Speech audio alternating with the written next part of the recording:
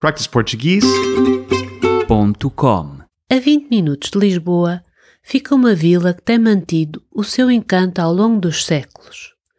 Situada à beira-mar, entre o Oceano Atlântico e a misteriosa Serra de Sintra.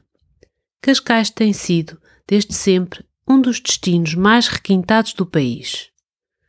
Cascais começou por chamar a atenção da monarquia portuguesa, no século XIX, e foi o primeiro retiro de verão da família real. Mais tarde, acolheu a realeza europeia durante a Segunda Guerra Mundial. Foi também em Cascais que o músico norte-americano Bryan Adams viveu entre 1967 e 1970. Tendo sido nesta vila cosmopolita que o músico passou o famoso verão de 69.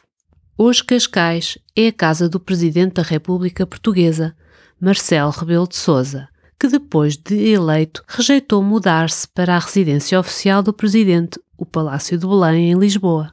Mas quem visita Cascais não vai só pelas praias de areia branca, seja para praticar desporto na famosa Marginal, para visitar o seu centro histórico, ou até mesmo para ir a um museu, ou um festival de música ou cinema. Cascais continua a atrair visitantes durante todo o ano. practiceportuguese.com